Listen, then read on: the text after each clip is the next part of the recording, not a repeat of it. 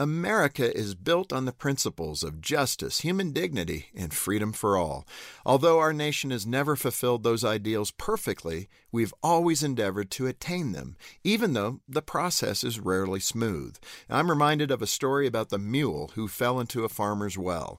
To rescue the mule, the farmer dumped a load of garbage and dirt into the well. The mule stepped on top of the pile it created and rose a little higher. The farmer then dumped in another load of garbage and dirt, and the mule again stepped on top of the pile. Load after load, the mule rose higher and higher, until finally he stepped out of the well into freedom. Our founding fathers understood that the process of our nation becoming a beacon of hope to the world would be a stumbling journey forward. Every generation since has advanced those principles forward by rising above the hardships of previous generations.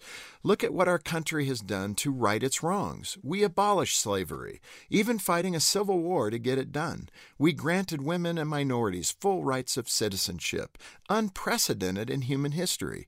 Like no other nation on earth, American ideals have protected the weak and offered inclusion to the marginalized.